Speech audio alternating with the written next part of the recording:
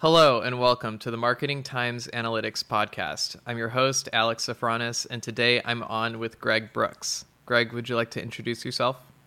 Hey, what's up, Alex? Hey, everybody. My name is Greg Brooks. I am a partner and CMO at SearchTides. We're an information hub. And so what our job is to do, though, is to fully understand what the landscape of everything with basically what we're calling the current and next era of search. And that's every way that people look for information online today and how that will evolve over time tomorrow. This makes me feel very vindicated because I had an idea several years ago. This was at least 4 years ago. And we have this website. It had thousands of pages because it's been accumulating for decades. And I said, one day there will just be one page. And you'll interact with it like you do with Siri or something. And it will just bring to you the information you need. You'll tell it what you need. It'll just give it to you. It'll reformat it, reconstruct it. You won't have to navigate your way through everything the way we do now. This is before LLMs. This is just understanding that what we have all this knowledge in this website, it's fragmented across a billion things. We need to find a way to streamline that search experience. And now we find ourselves here. So my first question for you is, how accurate is that? How does your company see the future of people interacting with information playing out? How does that next generation of websites look like? Absolutely. So you want me to answer how right you are? Yes, please. And be as critical as possible. I think that we basically, so there's two really cycles of technology that are important for us to provide some context with. And the first one is basically the adoption curve. And what that looks like, you are driving a car up a mountain, and the very beginning of it, you're at the base of Mount Everest. And you're like, hey, I'm going to climb Mount Everest, but you're at the base of Mount Everest. And the entire journey is left ahead of you. In our world, in the marketing world, in a data-driven world, we are part of this group of people our job is to see as far out into that mountain as possible. So we're like, hey, this is the direction that we think things are going in. The adoption curve is basically that mountain, and then the other side of it, then the technology gets outdated, gets less adopted. The second curve, which is really important, is called a hype cycle curve. And what that works is you basically have this thing called an innovation trigger at the beginning of technology becoming aware to a level of the population. And in this particular instance, the innovation trigger was ChatGPT. That became real for everybody. Behind the scenes, it was DaVinci 3.0 before. Even at SearchTides, we were using models internally for months and months before that became. So the technology was already there, was already being used, but the quote unquote innovation trigger was that ability to use ChatGPT. And now what you have is basically the up curve of a hype cycle, where everyone's imagination is dictating what is possible.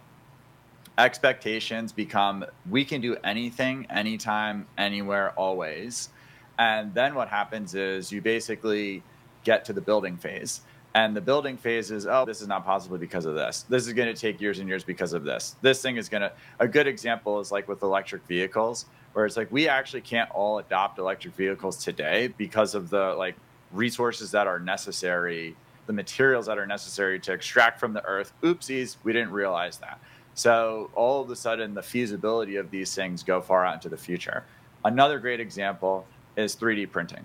I don't know, Alex, if you remember, but there was a time a number of years ago where it's like, if you don't have a 3D printer in your house, who knows what bad things will happen to you? And it was everywhere, every article. And now, when's the last time you've heard about a 3D printer? Never. But what are we doing? Yep. We're literally 3D printing items on the International Space Station. So we found the other side of the hype adoption curve there, which is like everyone and their mother needs a 3D printer. Then you never hear about 3D printers anymore. Why? Because we've identified all of the issues and flaws and obstacles. And now we basically are at what's called I forget the exact name of it, but it's something of productivity, where it's like the homeostasis. We can actually use it for this. We're using it for this. We can't actually use it for that. We're not using it for that. We're also going to get there with AI, with LLMs, whatever it is. Right now, we are basically in the middle of this hype cycle, when in the reality, the overwhelming majority of the population, and I am talking about like 90% plus, are going to search for information the exact same way that they do today for the next, like, for an amount of years that will seem incomprehensible to others. The same way that it seems incomprehensible to me that my mom still uses MapQuest when plotting out where to go. But that's the reality of the situation. So I think you're right in a sense where if we go out even further into the future, I should just have to think what I want or just voice activate what I want, and I should get a response to it. And ideally, there shouldn't be a computer chip implanted in my brain. Where are we today? We're at the bottom of Everest looking up at the mountain, and we're imagining what it's like to be at the top of the mountain, which all the people who died on the way up will tell you, there's a difference between reality and theoretical. Yeah. They'll have these maybe at county fairs or whatever. You put the ball at the top, and then there's all these spokes, and then the balls go down the thing, and they land somewhere. It's like almost like how roulette works. I think that's the phase we're in. There's like 100 slots where it could end up.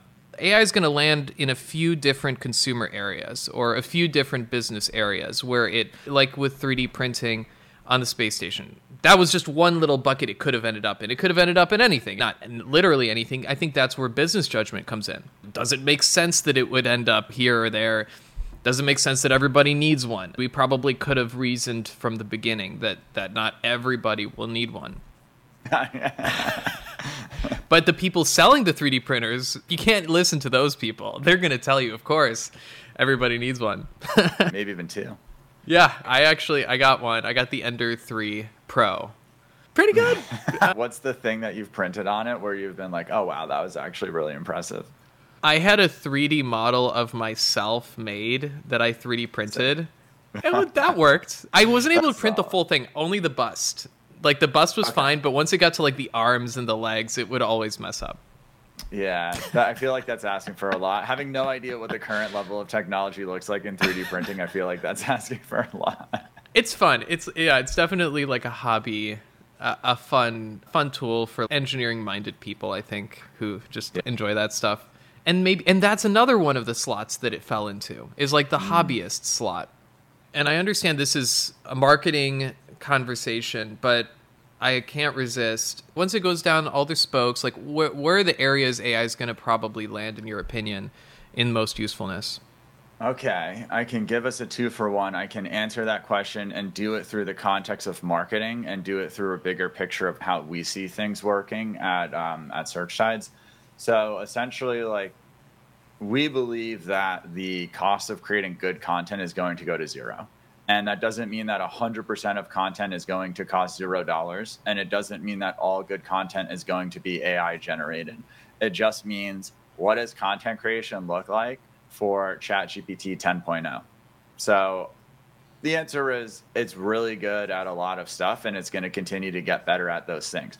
What does the flip side look like when you have an internet and media, even with Sora? Now we're not just talking about written media, we're talking about media, period, that has so much generated via AI. What is the natural reaction for human beings? I think there's two distinct pathways that we will both take. We'll take both of them. Pathway number one is ease of access of information. It's everything that you've just described. It's basically like, how do I make a more efficient version of whatever this internet is currently? And then the second pathway is what we're calling a return to humanity. There's so much content, and again, with a capital C, lots of different media forms that will exist on the internet. What about the human component? And so even today, we can quantitatively say, this is what the human component looks like. And I'll give you an example of how this would be used in content creation. We are basically thinking about things in terms of expertise and experience. What's a bad idea if you're creating a piece of content today? To try to be a better version of what ChatGPT is, or another LLM, or basically like a search engine. That's not going, because why? Because you're competing against something that is a better aggregator of information by definition than you will ever be. So what do? You write from your heart, you write from your experience, you write from your expertise. What's an example that I love talking about? If I go into a pharmacy, I get a prescription, I go to the pharmacist and I say, hey, I have this prescription for this thing. Can you fill it? And the pharmacist says, yeah, I could totally fill it. By the way, there's a generic version available. It's 10% of the cost. You should just go with that. That's the pharmacist using their expertise to know that exists and to deviate from the recommendation. The flip side, I go back to the pharmacist. I say, hey, I have this prescription for this thing. Can you fill it? The pharmacist says, yeah, I can fill it. By the way, every time I fill this, everybody comes back because it doesn't work. And then I give them this other thing and it works. So you should just take this other thing now. That's the pharmacist using their experience to dictate what should happen.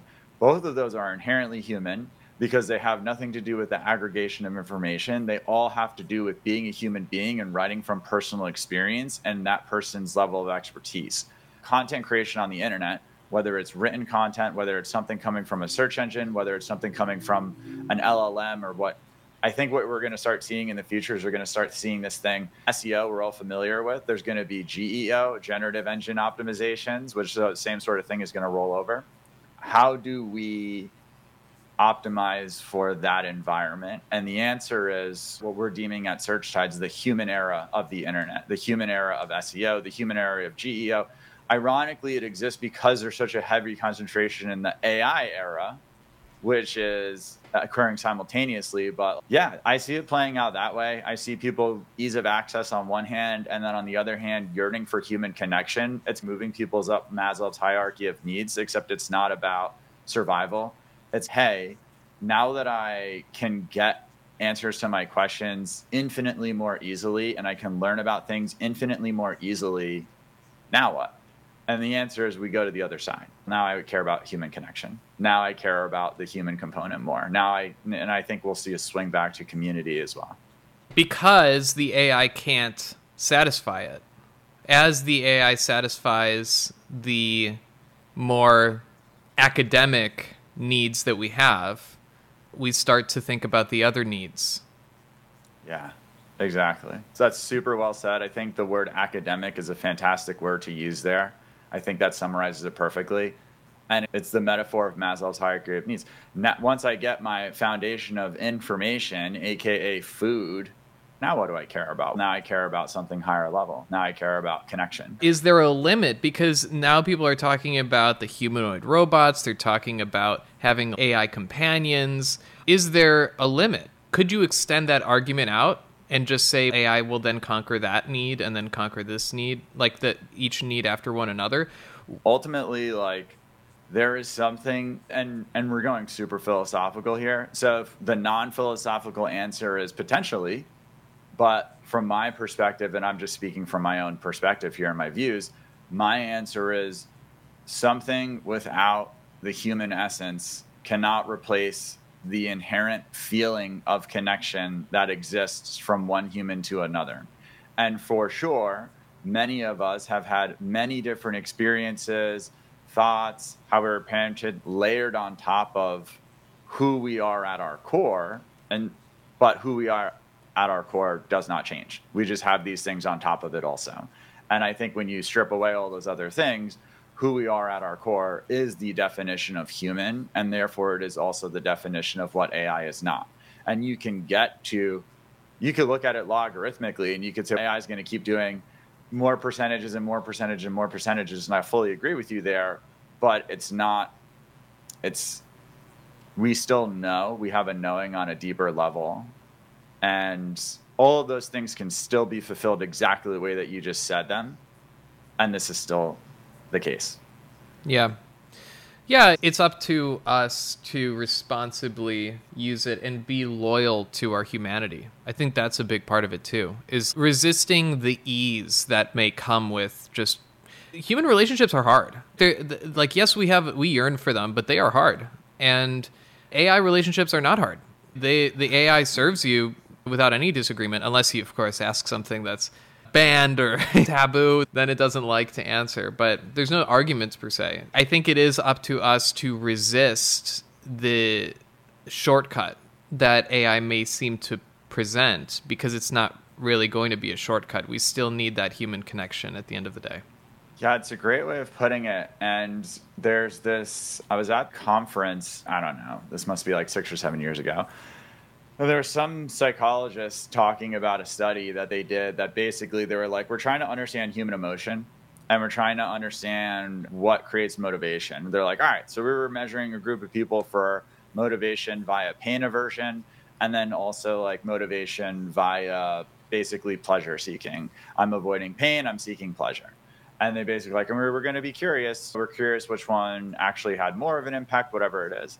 They stopped the study about a quarter of the way through because they found out that there is no such thing as motivation via seeking pleasure. That is like the short-term existence. The only thing that actually creates learning and long-term change in behavior is experiencing something and then saying, ooh, I don't ever want to do that again. Nope, no thanks, never again. And then immediately we change. And so everything that you just said, I agree with completely. And I would also add on to it and add a twist on top of it, which is just we actually can also potentially just go too far to this one side and then be like, you know what? There's a void here that I don't like collectively. I think we're seeing that with social media. I think with social media, it was like, hey, this is super exciting.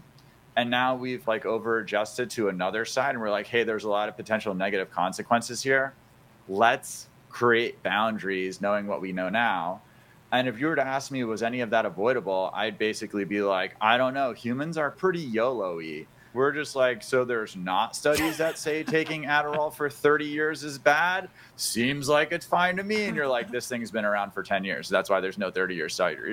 There's not lots of information that cigarettes cause cancer. Doctors should recommend them. We should put Coke in Coca-Cola. Like as a species, we've always been like, yeah, new thing, let's do it. Cell phones right next to our groins, yeah, let's do it. That won't end poorly at all. And it's just like, that's just who we are as a species. And we've been really like malleable and adaptable as a species. And that I think that there's a lot of concern right now. And I think it's valid concern. And I think that if you look back at our history, we have a pretty good track record. We're just by nature, we're explorers, we're creators, we're adventurers. We want to, what's the next thing? Because we're just trying to experience whatever the heck this thing is called that we're on with Earth. We're just trying to experience it.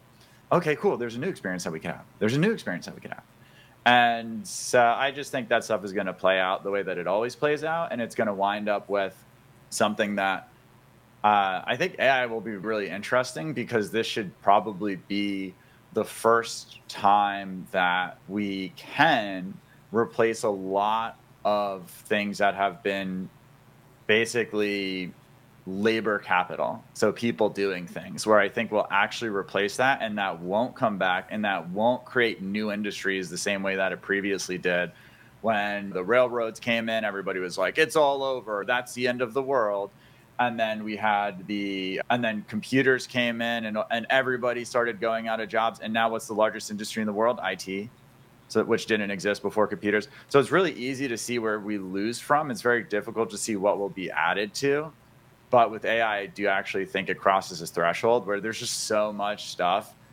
There's basically 2 or 3 economic layers of the global economy that is human labor based, which AI will be able to replace in a variety of ways. Then what? I think that's the big question that we need to be thinking about. I agree. And I've never thought about it from that perspective that we as a human race operate in a similar fashion to how we individually operate. And that makes perfect sense. Of course, we have a human personality, like a populist personality that will adopt certain things and reject certain things very similarly to how we do in our own lives. I want to bring the conversation a little bit more into the marketing realm, which I think it does still connect. Because I think one application of AI that's coming is in advertising and in marketing. And I think that it has the potential to be good. I think it has the potential to be intrusive. But how do you imagine that AI will influence or impact the marketing world? Just generally, one thing that comes to mind is one-to-one messaging, like hyper personalized. Like, Greg, I know that you haven't tried any of this type of product before, but we really think it'll be good for you. Just try one of these products, and it has affiliate links to all of them, so it would operate a little bit differently as if it were a person. How do you think it'll impact marketing? And I'm just like, fine, I know I'm supposed to moisturize my face before bed, I'll do it. It's just, you're at this age. I think that'll be multi-phased. I think the first phase is the rejection of hyper-personalization by consumers, because you basically have a group of people who will look at something and say, I know exactly what this is. And it's the same group of people who go on to who say something in a conversation in a room, and then they go onto their phones and they have a relevant Instagram ad for it, and they're like, all right, I don't like that. So what does that look like with AI? And you're aware of the level of precision of what's being offered to you. Do you reject that due to its level of perfection? It's like the equivalent of, you might have gotten advice from somebody, hey, if you're writing a cold email to someone, literally make a spelling error somewhere. Make a different punctuation thing somewhere, because that imperfection is human. So I think this optimization path is going to take us so far in one direction that we're going to see an initial rejection of it. And then I think it's just going to be, I think the obvious call out to what's going to happen is you're just going to get more programmatic precision. So imagine cookies, but the next version of cookies. Like, cookies led to programmatic, and that led to ad exchanges where you're basically dynamically rendering and generating advertisements. So the next version of that is basically a more intelligent way to decide what needs to be said. And then, to your point, intra-advertising cookies, if you want to call them, or language or communication, whatever it is. In terms of what we're seeing for search, I think it's important to call out, we just talked about all those topics. I am telling you, Alex, the overwhelming majority of people are going to keep their exact same behaviors for an amount of time that is incomprehensible to others. That's just the reality of the situation. Yeah. The same way that to someone something looks inevitable, what I just said is literally the same level of inevitability. That's just the way that the math and distribution works. So I think the whole speaking, writing from what you know, from a place of experience and expertise in terms of tactics, those are things that we recommend, and we talk about a lot more precision than I think is going to make sense to go into on this call. But I think the most beneficial things about AI is going to be around the reduction of wasted effort. And that is going to come first on the advertising side for the advertisers. So basically, the way that technology gets adopted is it's whoever spending the money generates the benefit first. And so on the advertising side, you're going to see all of these improvements, which will be advertiser focused, which I think is going to create that like initial dirtiness. That's not like, this is too precise, this is too exact. And then I think there's going to be a rejection of it. And then I think there's going to be this homeostasis where advertising is going to be used to provide better potential opportunities to someone who's being advertised to. But I actually don't think it's going to go to the level of customization that a lot of people think, because that's basically a fundamental change in how we've been perceiving information in the entire modern era of the internet, of television, of radio. And I think you will see the same way that like humans are predictable, I think you will see a large rejection to just like instant change, basically. Yeah, I think you're absolutely right. And it seems like a lot of technologies have a sort of like a flash value, like a very quick value that works very briefly, and then it fizzles out, like the excitement fizzles out. And then eventually enough time passes and it comes back. And it works because they weren't doing it for a long time. It's like the same way fashion trends come in and out. And perhaps marketing and advertising trends could be similarly cyclical, where hyper-personalized ads work for the first year or the first 6 months for a smaller group, not the majority. And then that group tires of it, and they're like, I don't like this, I don't being hyper-targeted. and then it goes away, and then we have a resurgence of more traditional advertising, and then eventually it'll come back. Sorry, go ahead. Yeah, go ahead. No, I think that's a super valid way to look at it, and it speaks to the cyclical nature that we've been talking about a lot of different things. I just think that if people are not really zoomed out and thinking about the largest perspective possible, it's really challenging to have a full understanding of how fragile a system is. And so I'll give one example. We'll stay on the AI theme. OpenAI wants to raise money at, what was it, like a $7 trillion valuation or $8 trillion? It doesn't matter what the actual valuation of it was. It was just like some astronomically, laughably high number, at least was reported by some. It's just something where it's just like, this definitively is the most valuable technology in the world, period, end of story. And then on the flip side, so we look at that and we go, that's it, that's the new standard. And then we forget about some stuff like, I think Sora was trained on something like, or not Sora, ChatGPT. There's content commons on the internet, which are basically just now being used as data sets. They're open access, and you can train your AIs on them. And ChatGPT was trained on these common, like, commercially available data sets. And I don't know the exact number, so I'm going to use a conservative number. That's probably about like 10 petabytes of data. I think the actual number was something like 5 to 6 petabytes, but let's just call it 10 petabytes. Google has YouTube. In terms of video format, right now, that's 300 petabytes of data. That's literally 30 times more data than the most valuable thing on the market. And Google, sure, Gemini just came out, and it's definitely in the conversation piece right now. But there's a moment in time where that can just absolutely flip, and somebody with a proprietary data set that is 30 to 40 times larger than what anybody else can do, which, by the way, only gets more competitively advantaged as every single day goes on and more data gets uploaded. So the game could just change so quickly. And that's why we see these innovations. And that's also why we see, like what you said, you were talking about, like the roulette wheel. I look at it from a Plinko board because the price is right. You drop the thing in and you see where it falls at the bottom. It's because there's such iterations and there's such fragility to the system. And that's also why with advertising, things are so cyclical. One day, they just stop working. What actually happened, you hit a saturation point. There were X amount of people or X percentage of people that had Y percentage exposure over Z frequency, and that's it. And now it doesn't work the same way for the cost structure that you're looking for anymore. And then what happens?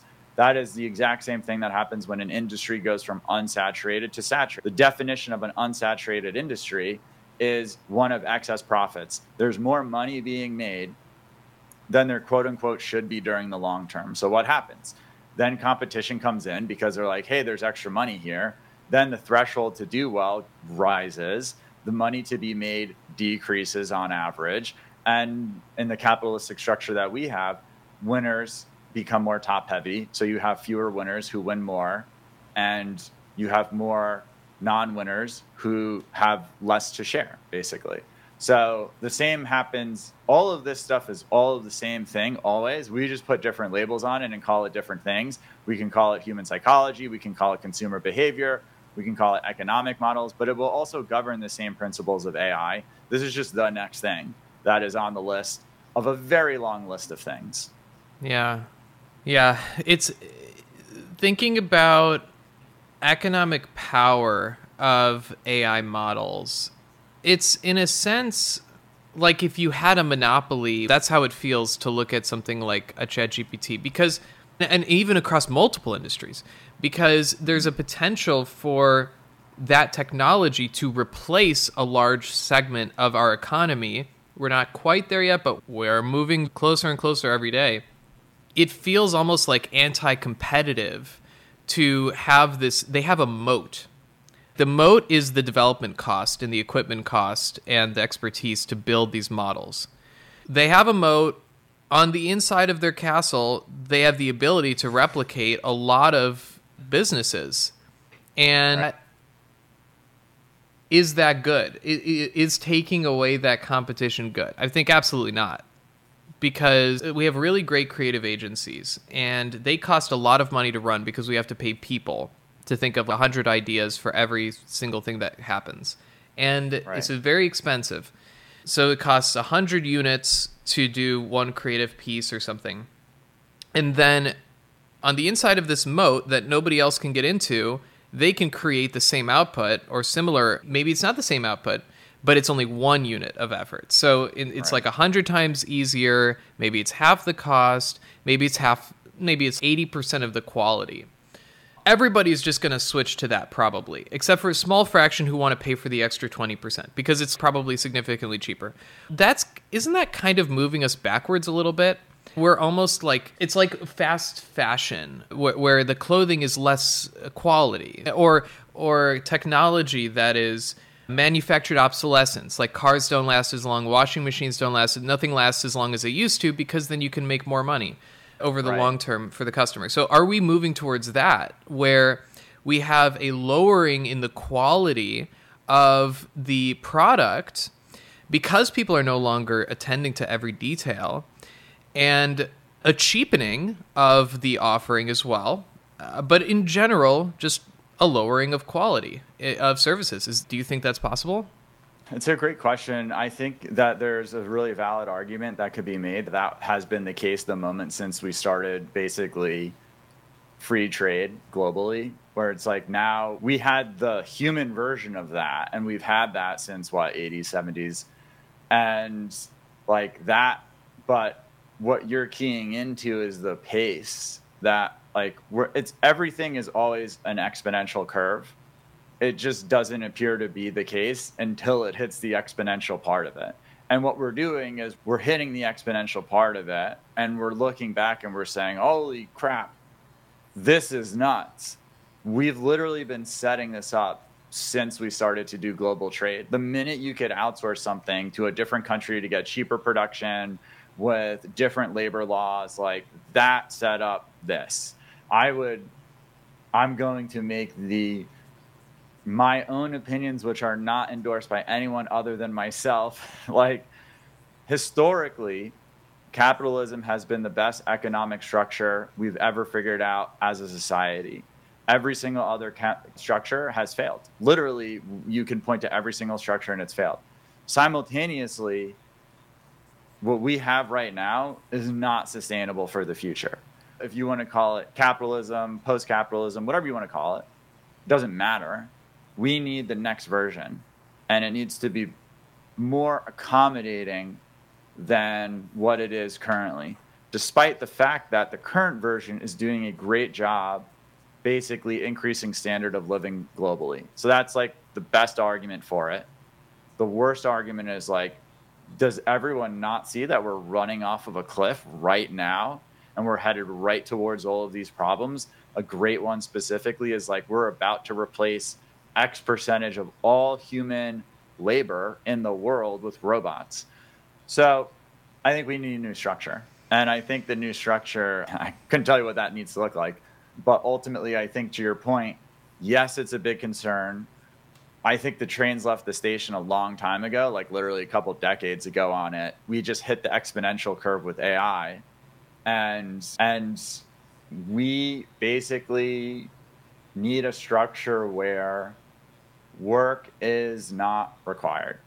Like where work is not required, and there needs to be a balance where if you do want to work, then you get a proportionate amount of reward that is sufficient incentive for you to do. And then you don't have to if you don't want to. And if you want to, then you do. But my big fear, which I think maybe you're keying into a little bit, is that AI will go the same way that pretty much all other technology has gone, which is just like it gets hoarded, which is what you were describing with the moat and the castle. Inside it looks like this, outside the world looks like that it'll get hoarded, and then it will get used against the population, essentially. So I think what you said, you can go back to railroads when it was like, oh gosh, now we can't transport all this stuff by horseback anymore. How many people is this going to put out work? And then we had like factories. Oh, wow, now we're like decreasing quality on average. Okay, we're oftentimes decreasing quality on average, and we're really churning out human labor. Now a lot of people are getting paid a small amount of money, and now factory owners are making a bunch of money. I think those problems have existed in society for a while under our current structure. We're just hitting that. We've hit that threshold for sure, where it's, hey, we're running off a cliff right now. First of all, thank you. This is, and thank you for going out on a limb and talking about this philosophical side, because it's always my favorite angle to take in these discussions. And you must enjoy roller coasters or other thrills, because I can't think of another reason you'd bring it in. I'm curious though. So when I'm thinking about replacement of people, there's two angles to it. One is the population collapse that we're facing. This is a big problem for humanity. And so there's like a declining population of humans. And so you do need robotics or AI or technology to replace the future people that don't exist in that job. That's like of the utmost importance. And I think it's completely separate from any discussions of UBI or not having to work again. I think it's a completely separate discussion. Like, we need to start by just making sure that we do not collapse our industries because there's not enough people in them first. That, to me, is like an almost uncontestable use case for AI and robotics that is absolutely ethical to maintain the same standard of living. Then you have the second piece of the discussion, which is, now that we have all this stuff that can replace jobs, why not replace a few more? And then you get to do whatever you want.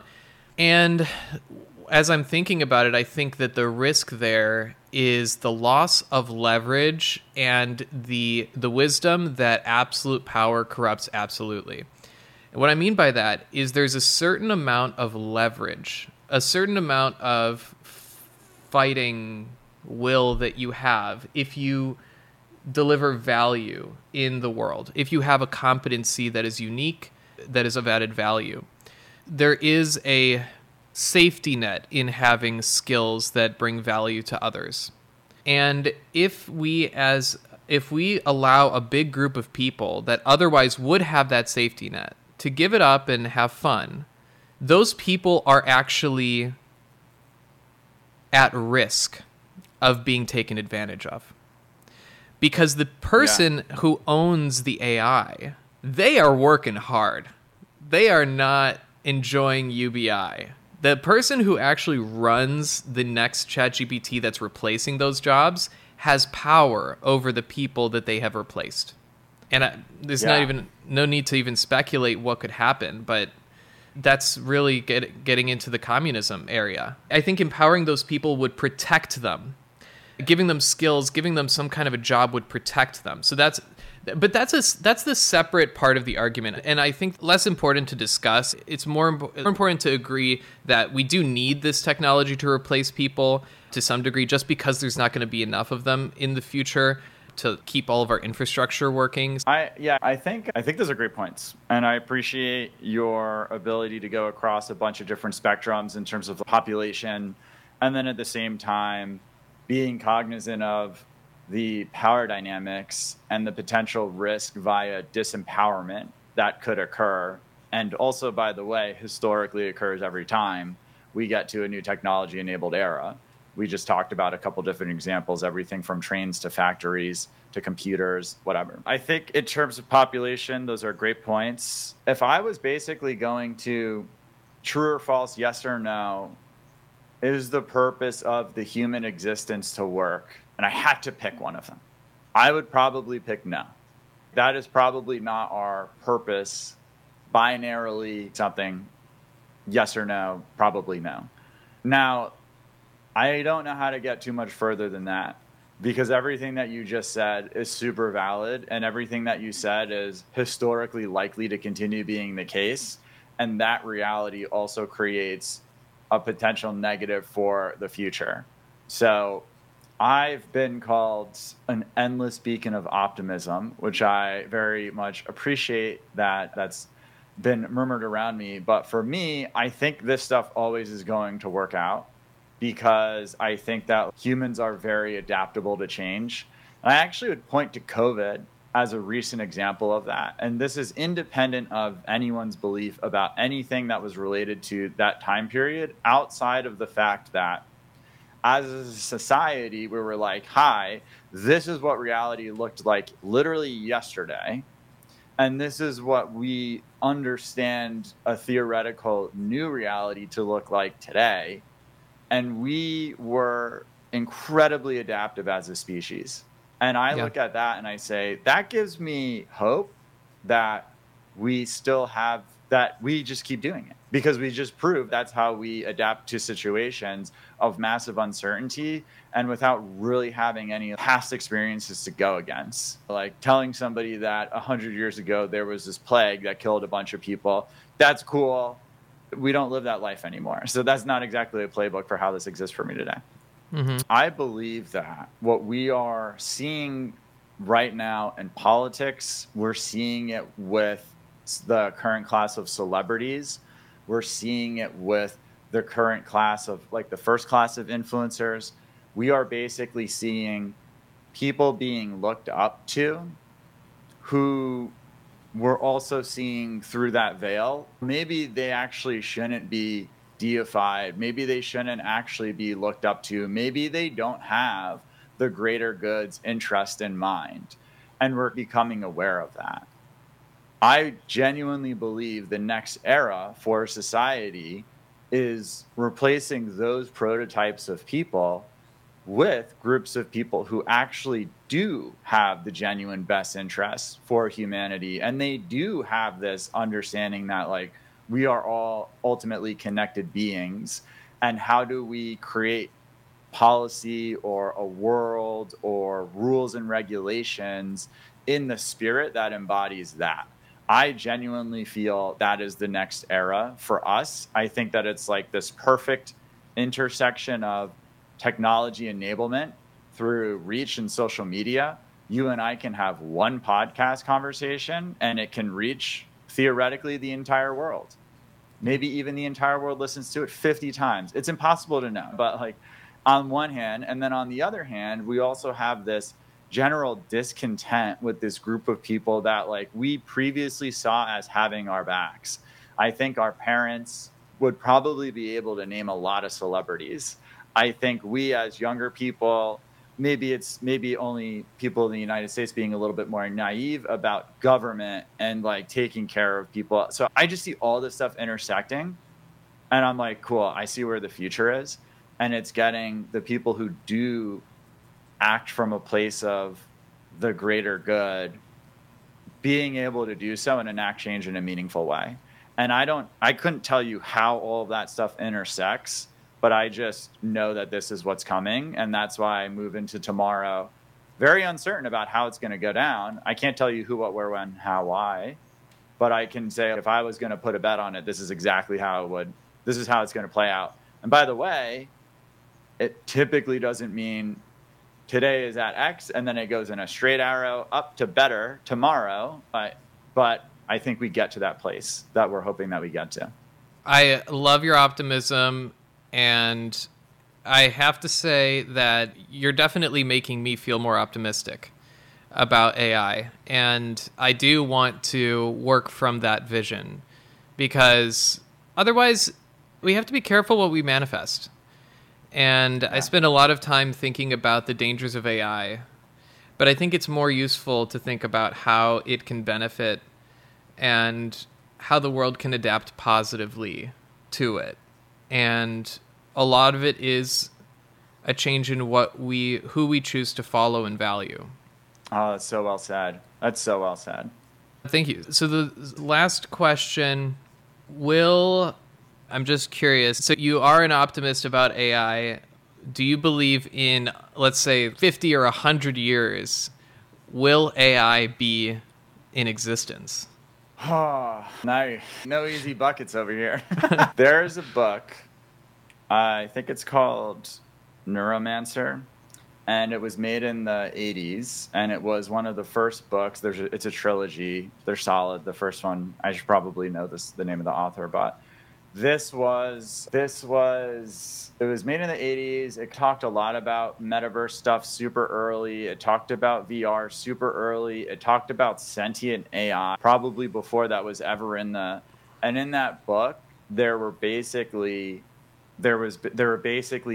governors the same way that you have on a car that prevents it from going over a certain miles per hour.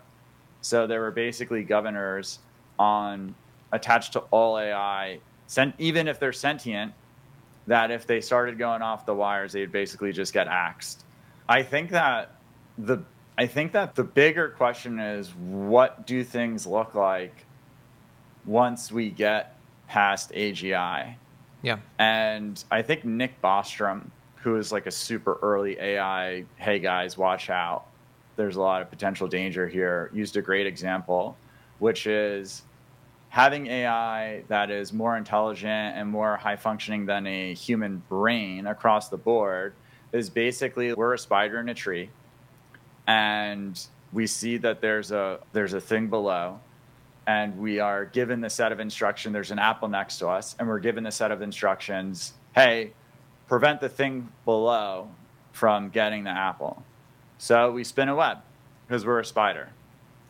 And then the thing below reaches around the web and grabs the apple. And that is just so incomprehensible to us and so incredibly basic to the thing below. That's probably the world that's entering in an AGI, like a post-AGI world. And I have no idea what that's going to look like. My hope is that it's going to be an inflection point. The problem is inflection points typically don't have one guaranteed pathway, but it could be this unbelievably positive trajectory changing experience, and it could be an unbelievably negative trajectory changing experience. And I couldn't tell you how it's going to go. Yeah. We're hoping for the best, and we're going to build for that brighter future. I think that we're going to enter a golden age of humanity at some point in the next 30 years, where the way that we think differently about each other and about the world and life around us is going to be dramatically different than how we think about it today. And I think if we are coming from that sort of a mindset, when we're also reaching liftoff with technology, that is more likely to create an environment that leads to the positive prosperity. And so that is, I think, the bigger message to get out there. If you want to have a better future with AI, understand that like we are equals as a species. We need to be taking care of each other. We need to care about each other. We need to love each other. We need to see ourselves as equals. And people who are taking positions that hurt that mindset are not the people that we should be investing our time, energy into, but rather we should work to usher in a new era that empowers us as a population and as a species and then let's put the technology into the hands of those folks. Absolutely. Thank you, Greg. I really appreciate it so much, this conversation, and I'd love to have a follow-up soon. So thank you.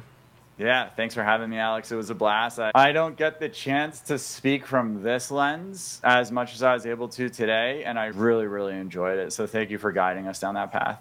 Absolutely. Thank you. And thanks, everyone, for listening. We'll talk to you soon.